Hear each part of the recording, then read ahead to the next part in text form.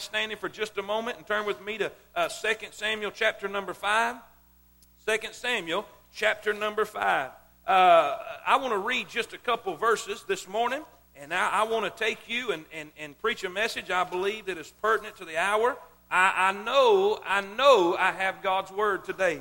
This is not a sermon. I did not try to get something up to come with you and teach you.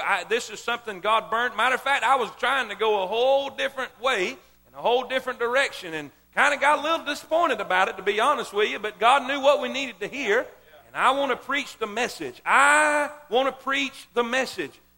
We need a message from glory. We need what God wants us to hear, because, see, God goes home with us.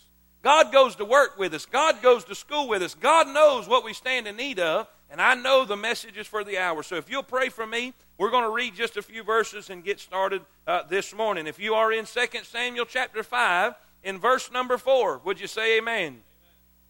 The Bible says, and David was 30 years old when he began to reign, and he reigned 40 years. In Hebron he reigned over Judah 7 years and 6 months, and in Jerusalem he reigned 33 years over all Israel and Judah. The king and his men went to Jerusalem unto the Jebusites. Say that with me. Now keep that in your memory. Keep that in your mind, because we're going to come back to that.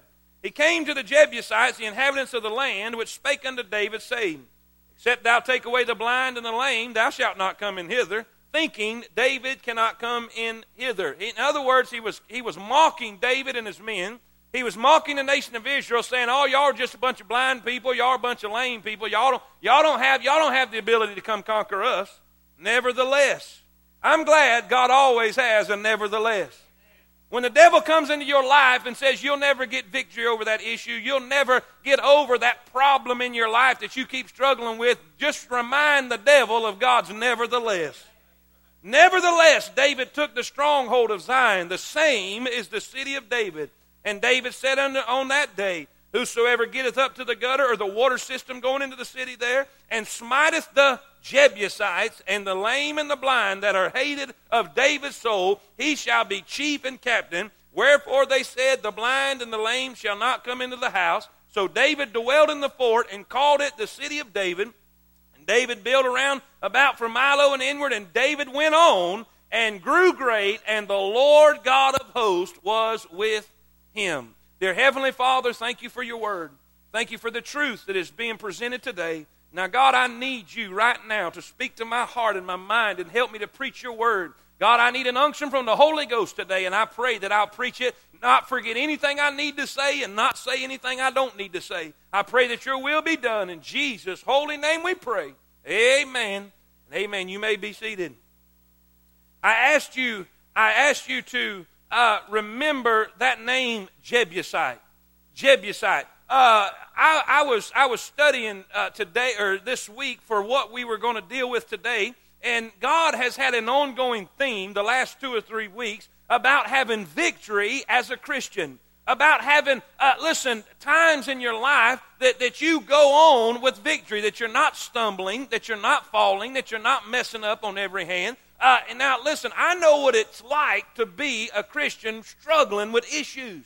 I know what it's like to have things keep cropping up in my life. Things keep coming up in my life that I struggle with. Man, I'll go for a little bit, and boom, there it comes again. There it just rises up in my life. And thinking I've got total victory over it, thinking I've done conquered that issue, thinking, well, I don't have problems with that no more. And there it rises up again. Out of nowhere, here it comes. Now, how many of y'all know what I'm talking about?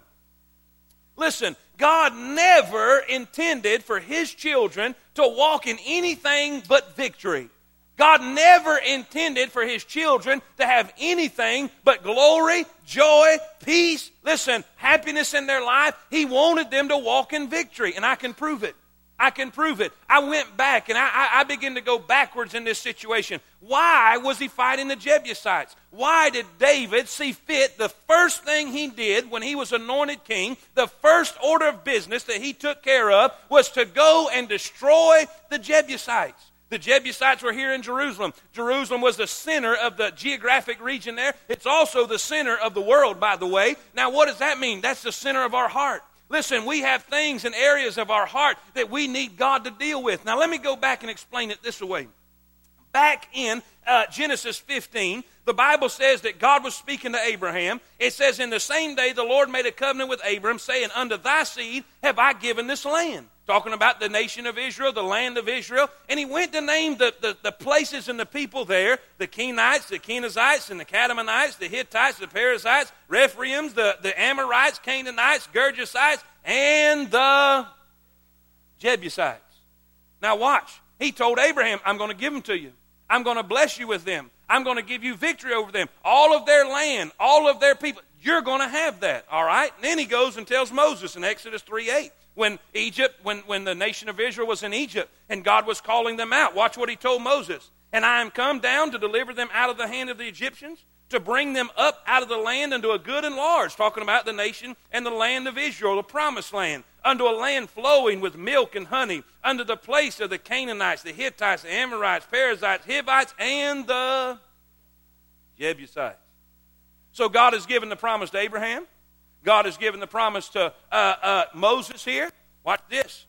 Let's see. In Joshua 3:10, Joshua said, hereby ye shall know that the living God is among you, and he will without fail drive out from before you the Canaanites, Hittites, Hivites, Perizzites, the Girgashites, the Amorites, and the... I'm going somewhere. I know you think I'm running a rabbit, but I'm going somewhere. We're going to shoot him here in a minute. Amen. What's the point? The point is, in the very beginning, when God started the whole thing, he intended, he expected, he instructed the nation of Israel to have total domination, to have total victory. I'm teaching on the book of Joshua on Sunday afternoons at 4:30. The book of Joshua is about the victorious Christian life. Joshua goes into Canaan's land. Canaan is not a type of heaven. There's no battles in heaven. There's no bloodshed in heaven. There's no failure in heaven, which you see in the book of Joshua when they go into Canaan. You say, well, what is Canaan a type of? It's a type of the victorious Christian life.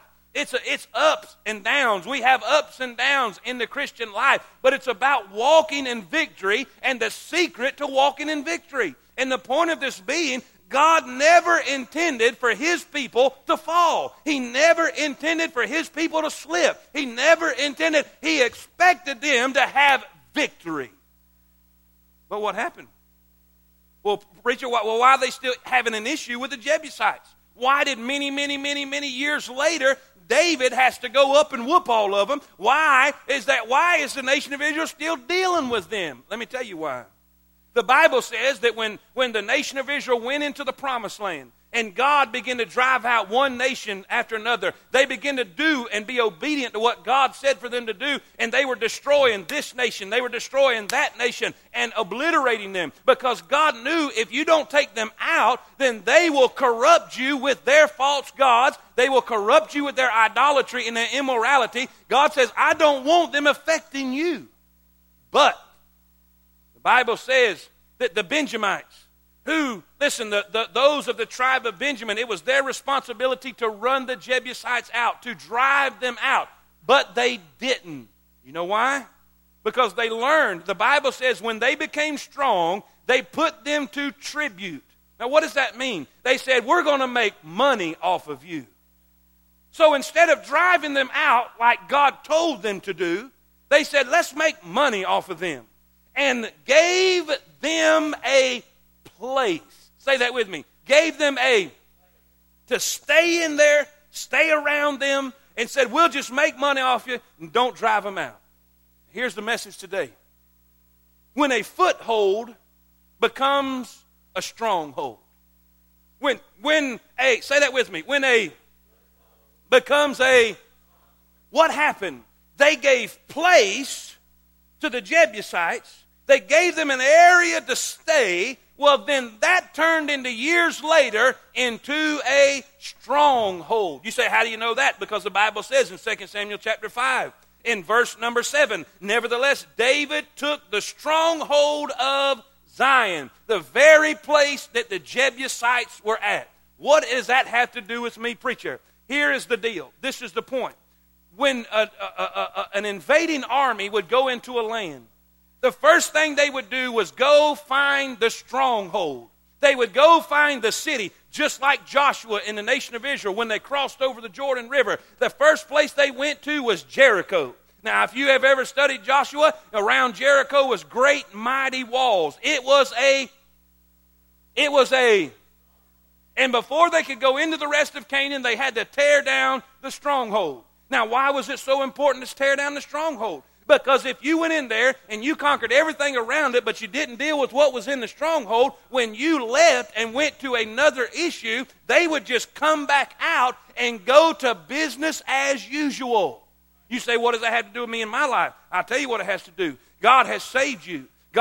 Listen, you're born again, you're blood washed, your name is in the Lamb's book of life, but there are strongholds in your life that is there, and listen, you will be okay for just a little bit of time. You will be okay for just a span of time, but then that anger rises back up. Maybe that unforgiveness rises up. Maybe you have that issue with pride, maybe that envy, maybe that lust, maybe that addiction, but if you don't deal with the stronghold, you're going to keep having problems with it. Now, I know some of y'all are looking like y'all are a holy nun and priest, but I promise you this. There are way too many people who need to admit that they got a stronghold. Because if we go around in our life and we ignore it, it's just going to get stronger and stronger and stronger and stronger. The Bible says very clearly that God seen what they did. And instead of dealing with that issue, instead of dealing with the Jebusites and running them out, God said, I'm going to allow them to be a thorn into your side. I'm going to allow them to bother you. They're going to be a snare unto you. They will trap you. And I'm telling you, if you don't deal with it, and you say, preacher, it's not that big a deal. It's only affecting me. Honey, it's not just affecting you. As I begin to study that, as I begin to study those issues, I learned that it was the Benjamites, it was the tribe of Benjamin whose responsibility it was to deal with the Jebusites. But they didn't. Do you know who had the most trouble with them? A king by the name of Saul. The first king of Israel. He never could get victory over him. He never could defeat him. There was always a thorn in his side. You say, what's the point? Do you know what tribe that Saul was of?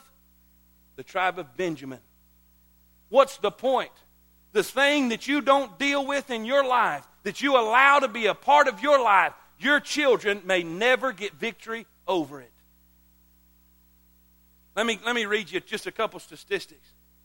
There was a man that was born, I believe, in the 1300s, named Jonathan Edwards. I believe it's 1300s. It was in the same period of time. Max Jukes and Jonathan Edwards were born in the same period of time.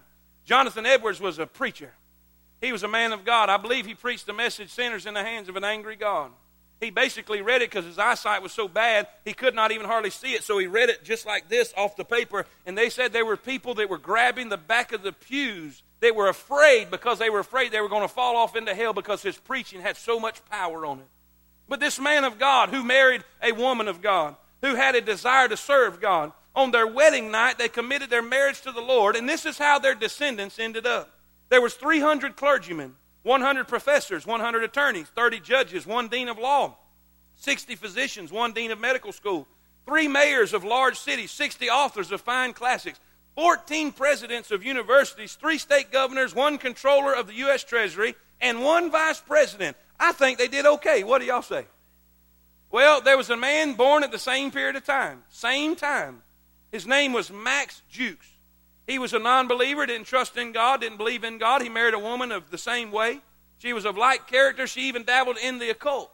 They had 1,200 descendants.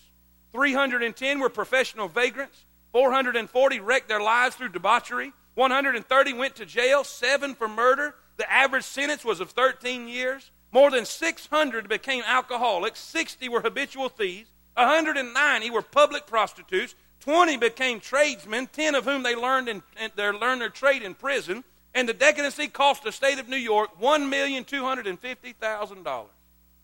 Say, what's the point? Something that was allowed in the life of the adult caused damage in the life of the child. You say, preacher, what are you saying? Now I want everybody to leave clear on this. I do not believe in generational curses. I do not believe in generational curses. I don't believe just because I'm a preacher that my next child is going to be a preacher. I don't believe that just because I'm a drunk doesn't mean automatically without choice my child is going to be that. I believe they have a free will. I do not believe in generational curses, but I do believe in generational influence. I believe that you can greatly influence your child one way or the other. And I'm telling you, those things that we allow in our life now will greatly hinder the life of your child later on. I got a great illustration with Abraham and Lot. Abraham was a man of God. He was called out of his land to go to a land that God would show him up. He went to Canaan's land. He went to the promised land. But in a time of stupidity, in a time where he should not have done it, he backslid on God and went down into Egypt. Egypt is always a type of the world. And the Bible says that when he went down to Egypt, everything went wrong. God got his attention, convicted him of it. He repented of it and left Egypt and went back to where he was supposed to go. But there's only one problem with that. He took a man by the name of Lot. It was his nephew. He went down and took him there. Well, Abraham came out of it okay. Abraham came out of it unscathed. Abraham repented of what he had done and went and backslid on God. He repented and he was okay. But according to the Word of God, the Bible says that Lot, when he chose the well-watered plains of Sodom, he chose them because they reminded him of Egypt. What's the point? Abraham came out of his sin okay. Abraham repented and he moved on with his life. But the people that he drug into that sin with him was completely affected by it. He lost everything he had, including his family, committed incest, and had a destroyed life because Abraham brought him out of Egypt, but he could never get Egypt out of him. What's the point? The stronghold or the foothold that you're allowing in your life may be a devastating effect on the children that you raise. I need a witness. Listen, how does a foothold become a stronghold? Now, let me explain what I mean by a stronghold. Some of you you're so mad at people, you won't even speak to them. There are people in this church that's mad at other people in this church because of something that was said. Do you know the fastest, easiest way to get your feelings hurt is in the house of God? And the reason that is because it's a house of God and you don't think it ought to be. But what you fail to remember is that the people are made up of people. And we say goofy things sometimes, don't we? And we allow something that's said, we allow something that's done to hurt our feelings. And instead of dealing with it right then, we give place. Do you realize the Bible says, be angry and sin not? Let not the sun go down on your wrath. Neither give place to the devil.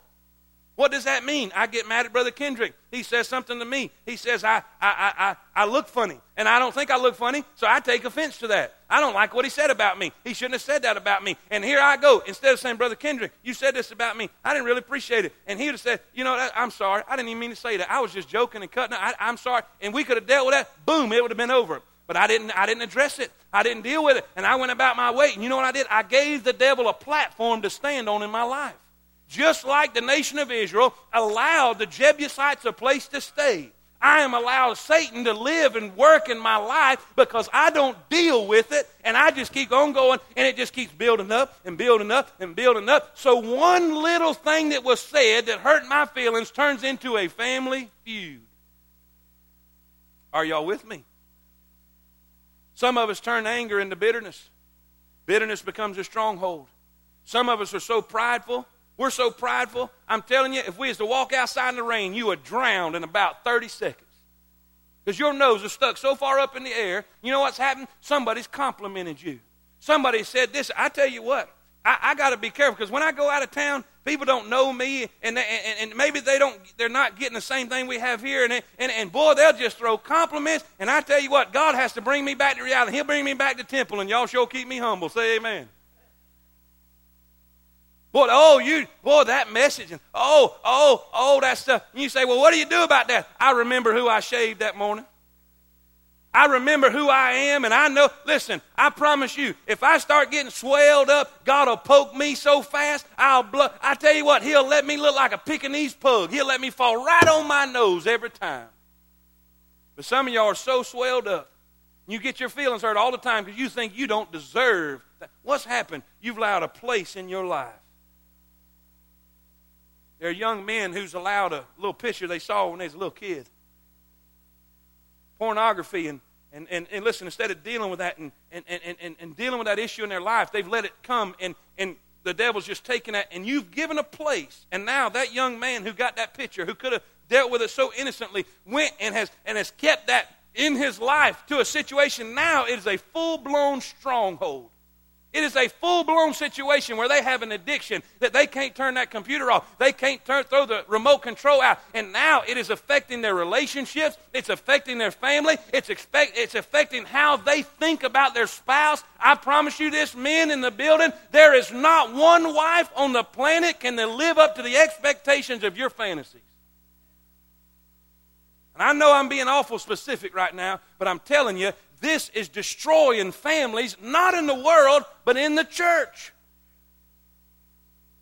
We got to deal with it. If we're going to have victory, I don't want to ever have to walk by somebody and not be able to speak to them. Hello? Y'all awake this morning? Y'all in the late crowd. Y'all should be awake by now. Say amen.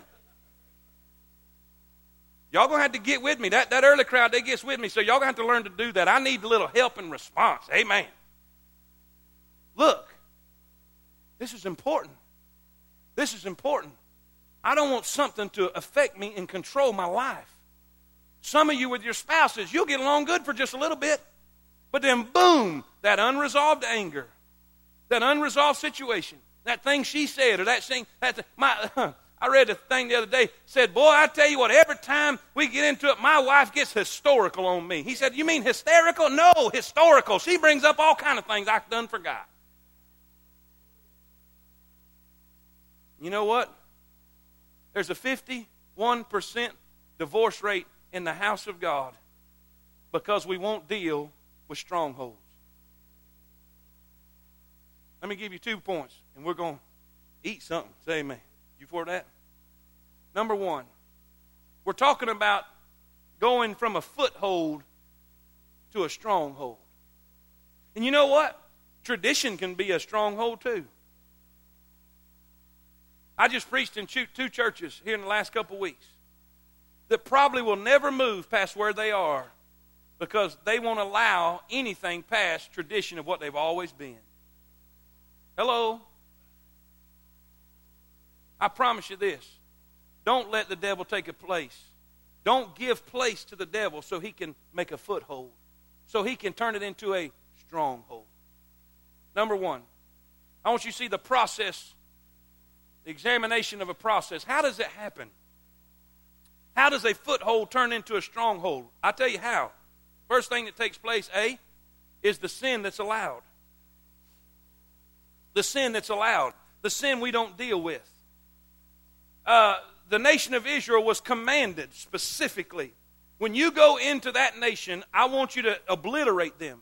Destroy them completely, because God knew that their idols, that their gods, that their immorality and their idolatry would affect the nation of Israel. Now, he said, I want you to deal with it. Do not spare any that breatheth. Now, that's pretty specific, wouldn't you say? But the nation of Israel disobeyed the Lord, and they said, we would rather make money off of them. We don't care. We'll be okay. You know what their problem was? It's the problem most Baptists have today. Well, I'm big enough to handle it. Now, I'm telling you, God's speaking to me right now, and he didn't tell me in the earlier one, so I'm going to have to remember this for the next one. They thought they were big enough to handle the temptation. They thought, I'm big enough to handle this. I'm big enough to handle this situation. I'm big enough to turn away from the drink. I'm big enough to not mess up in adultery. I'm big enough to handle. I know that this relationship's getting a little close with my secretary or with the friend at work. Or I know, but I'm big enough to, I'm okay. And they just keep allowing it in their life. Young people, don't ever think, well, I won't go that far. I'll just go a little bit. No, the best thing you can do is don't go anywhere. Because you ain't big enough. You young men, when them women with the big hair say amen, it'll make you tremble in your knees. I'm telling you, you're not big enough to say no. Stay completely away. You know that nation of Israel, oh, we're okay. We're not going to mess up God. It's okay. We're just going to make a little money off of them. You know what? They begin to fall. They begin to worship other gods. They begin to fall to the devastation around them. And they allowed sin in their life. I was talking to Brother Travis Sharp, and we need to pray for him. Boy, he's going through it with his dad and everything. And we were talking about this message, and he said, you know what, preacher? He says, with old Hunter. He said, you know, I may listen to country music in my car with Hunter, but there may be a place where Hunter will go listen to it at the bar. And I may not go further than the car, but he may go to the juke joint and listen to it. What's the point? That thing that you think is insignificant, that's not that big a deal in your life, it may not be right then. But oh, when the devil's through with it. Hello? I know this is not camp meeting shouting type stuff, but this is right in our driveway. This is right what we're facing every day. There are some people in this building that's so envious. Listen, you get upset when somebody gets a new car. You get upset when another lady gets a new dress. Listen, it bothers you that this one's friend with this one, and it just envy just burns you up. And you don't even like the fact that it is, but you can't control it in your life. You wished it wasn't that way, but here you are, and there's a stronghold of envy in your heart. Some of you ladies may be upset at my wife because she's not that close a friend to you or to the other. Listen, it's impossible. There's no way with a crowd this size that we can be friends with everybody. It's funny, they say, you know, all them guys down at Tuscaloosa yesterday, they were there with 90,000 of their closest friends. Say amen. And that's an impossibility. That's an impossibility. But what happens is he's spending more time with that. Yeah, I got that Facebook thing. And it's driving me. I must be addicted to it because I had to get another phone, and I hadn't got it switched over yet, and it was driving me crazy because I couldn't find out what everybody's doing. Amen? And they have a thing there. Don't get on it. It's addicting. Amen. And they have a thing on there. Well, ask for a friend. If you want somebody to be your friend or whatever, or where they can post on your deal, then you contact them. And I've made a covenant. I'm not asking for nobody's because I don't want nobody to say, well, you didn't ask me to be yours. So if they ask me, then I'll agree to it or whatever. But that's about all because I know how it is. You know, we have these issues in our life that we deal with on a daily basis, and we wonder why it keeps coming up. Well, why did he ask them to go out to dinner and didn't ask me to go out to dinner? Or come on now, don't look at me that way. I must have a lot worse sinners in the early service than the late one, it must be. This is the holy crowd right here. The Bible says all men are liars. Y'all better cut it out, amen. We have these areas that we allow just starts from a small thing, a sin that's allowed, then B. How does the process start? Because the sin that's allowed, but then the steps that's avoided. The Bible says, be angry and sin not. Let not the sun go down on your wrath. In other words, now I wished, maybe I'm going to confess a little bit here. And I wished I could say that me and Tammy never went to bed mad at each other. I wish I could say that. Johnny, what you laughing at? I bet you wish you could say it too, don't you? Amen. But there's been times we did. There's been times that's taken place. And you know what? I've always regretted that. And it never made it better. Never. Not one time did it ever make it better. Always it made it worse. And the point is, God said, if you know you're angry, go deal with it. Well, I don't want to deal with it. She can't see it my way. Well, it might be we just need to say, I'm sorry. It might be we need to humble ourselves. Maybe that's what God's trying to deal with in our life, to humble ourselves because we got so much pride in us and he's trying to break it, just like old Peter. He said, I ain't going to never run out on you. Bless God, they all can run out on you. I ain't never going nowhere. He said, son, you're going to deny me before the cock crows. You're going to deny me 3 times. And you know what? He had to be humbled. Take the steps that's necessary. What steps is that, preacher? Let's go to B. Or number 2. What was number 1? Say that back to me. We see the... Now, can y'all see how a foothold, a place that we allow in our life, can turn into a stronghold? How many of y'all can see that? Say amen. Now, watch this. I want you to see not only the explanation of a process, but I want you to see this, the extermination of a problem. How do we deal with it in our life? what do we need to do in this situation? Well, the first thing, with anything, there's got to be admittance. Say that with me. There's got to be, say it again, there's got to be. The problem with most of us is we don't admit that we have a problem. Do you know it's not hard getting people saved? It's hard getting people lost. It's not hard getting people help. It's that them seeing that they need help. I have addressed some things with people before. That's not me. I don't have a problem with that. I don't have a problem with anger. That's why you're sitting in jail, because you committed battery on somebody. Somebody made you mad in traffic and you got out and beat all the windows out their car. No, you don't have a problem with anger. No, it's just everybody in the world with a problem but you. I have seen people where it was so obvious. It was so obvious in their life that they had an issue, but they would not deal with it because they wasn't willing to admit that they had a problem. David, when he had his sin with Bathsheba in Psalms 51, the Bible said when Nathan came to him and said, David, thou art the man. You're the one with an issue. You're the one with sin. He said, I acknowledge my transgressions. I acknowledge my sin. Lord, I have done it. I have sinned against thee, and thee only have I sinned. Oh, Father, I am guilty. You know what? Saul was guilty of sin too, but he would never admit it. He would always blame everybody else. When he should have destroyed, I believe it was the Amalekites. When he should have dealt with that issue, he never did. And when the prophet came to him and said, why didn't you do what I told you to do? Saul said, it was all them that done it. You know, that's an epidemic in America today. Everybody else has the problem but you. And it's only right because you did it. And what we want to do is we want to make everything else a problem except our problem. We will shout. If you don't have problem with alcohol, bless God, you'll shout the house down. Yes, sir, against that alcohol. But you got a problem with anger. And I go to talk about anger. You'll clam up and shut up and won't say nothing. It's always easy to shout about everybody else's sins. I need a witness. But you know what? If we're going to tear down strongholds in our life, first we're going to have to admit, hey, I've got a problem. I've got a problem with lust. I have a problem with anger. I have a problem with selfishness.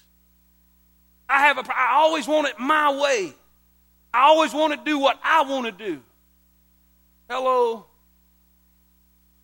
Most marriage problems today could be solved if we just deal with our own selfishness in our life. Admit it.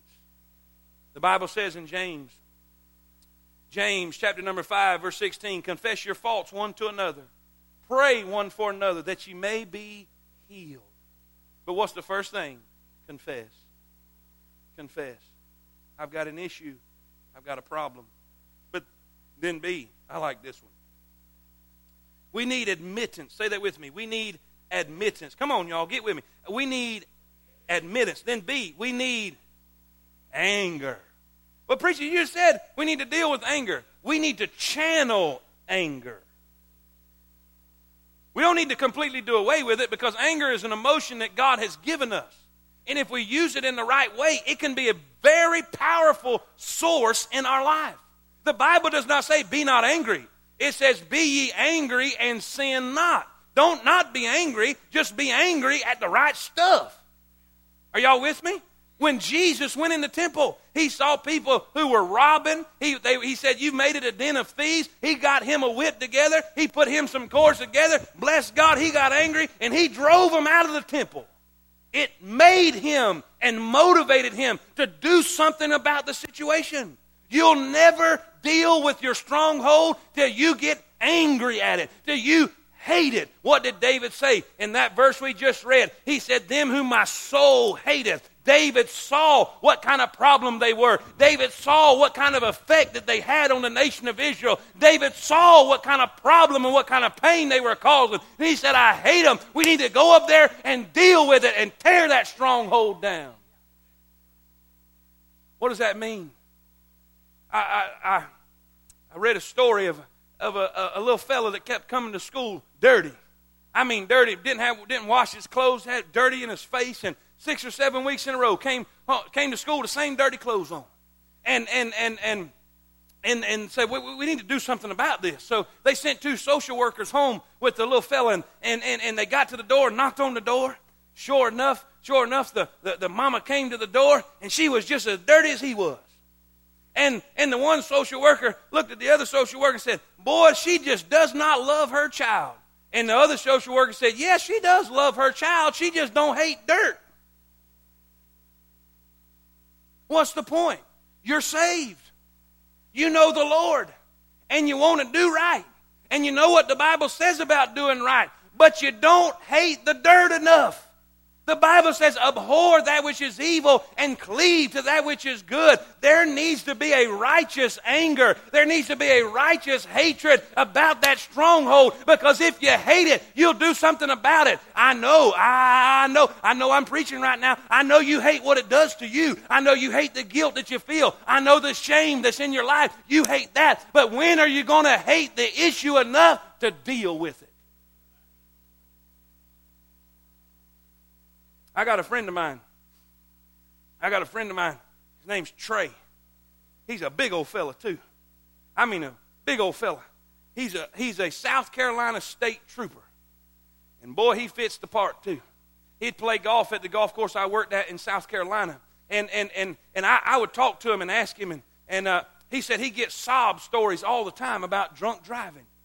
About driving under the influence and all. He said, man, you wouldn't believe some of the stories that I have heard. I said, well, do they ever get to you? He said, oh, yeah. He said, they get to me all the time. I said, well, how many of them have you let go? He said, not one. I said, but you said they got to you. You said they bothered you.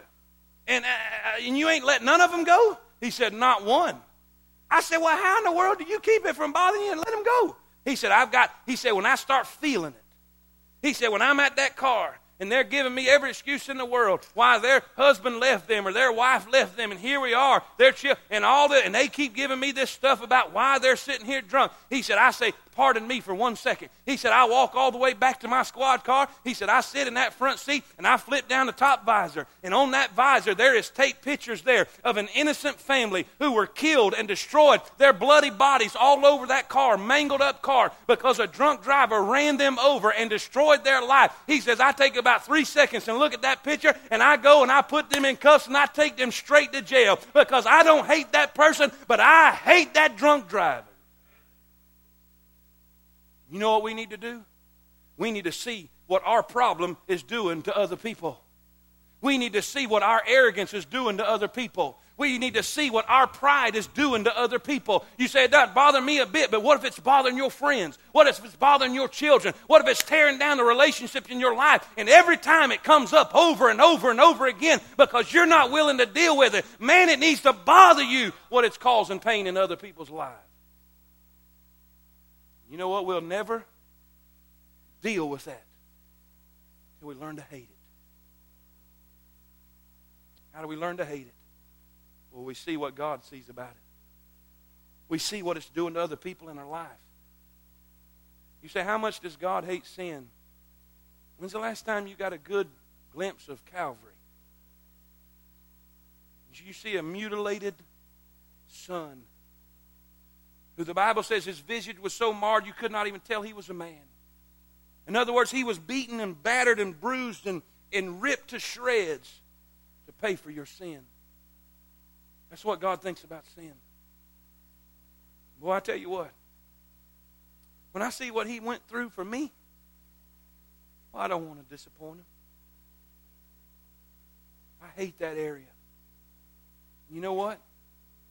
When we learn to hate it, it will motivate us to do something about it. It will motivate us to go to Jericho and tear them walls down. It will motivate us to go into our life and ask the Lord, the Holy Spirit, like the psalmist said, search me, O Lord, and know my heart. See if there be any wicked way in me. You know, there's people in this church that love God, but they don't have enough courage to pray that prayer because they're afraid God will show them something. Point being, how many of y'all know there's been times in your life you knew the right thing to do, but you didn't do it anyway? And the rest of you lying.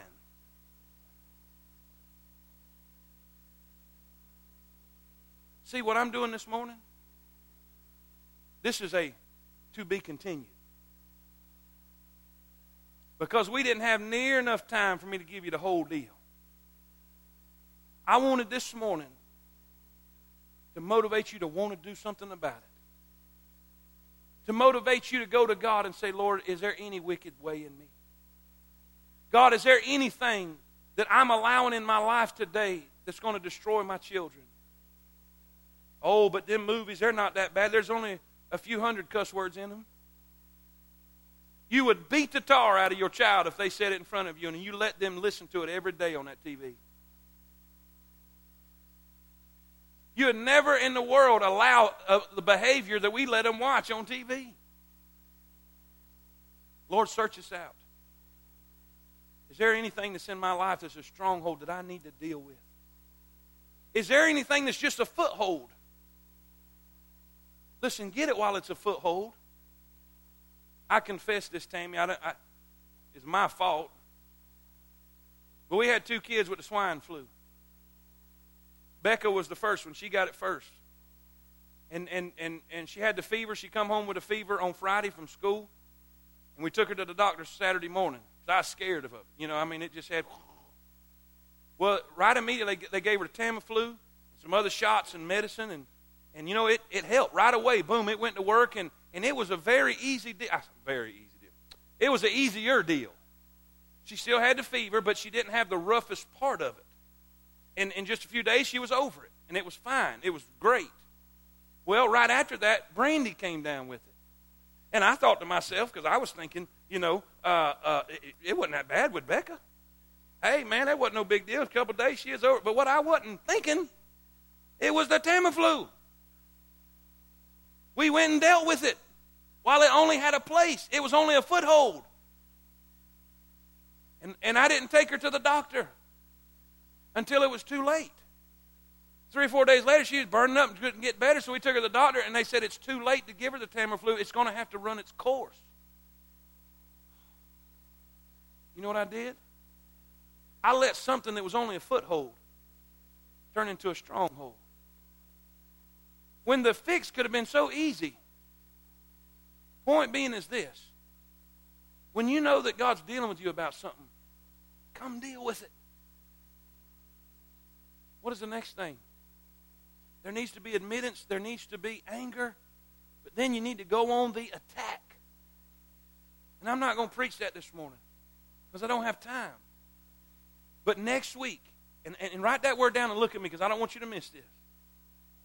I know when I was watching TV and I was right in the middle of something, man, and then it put to be continued. I wanted to throw the TV out the window. How many of y'all know what I'm talking about? Now, that being said, I wanted to go right into this right now. But I'm hungry and you're hungry. Say amen right there. I want you to come back next week. And this is what I'm going to do. I'm telling you, please don't miss next week. I don't care what you do, what you have to do, DVR, whatever, call in sick, whatever you got to do. Next week, I'm going to take you and show you how the Romans were one of the most incredible forces fighting strongholds. They can go into almost any city that's walled up high and destroy them and conquer that city. And I'm going to show you how they did it. There was 3 or 4 steps that they took to destroy that stronghold, and they're very practical and easy things. You say, well, preacher, what are you making us wait for? Listen, your biggest problem is wanting to do it. Your biggest problem, what you need to come pray about today is, God, give me the desire, give me the hatred for that thing in my life that keeps coming over me, I keep struggling with. I want you today to pray God will give you a holy hatred for that thing so you'll come back next week and say, all right, give me them steps. I'm ready to do them. Because I can give you the steps, but if you're not willing to do them, they ain't going to give you any help. Church, say amen. Every head bowed and every eye closed. Every head bowed and every eye closed. If you're here this morning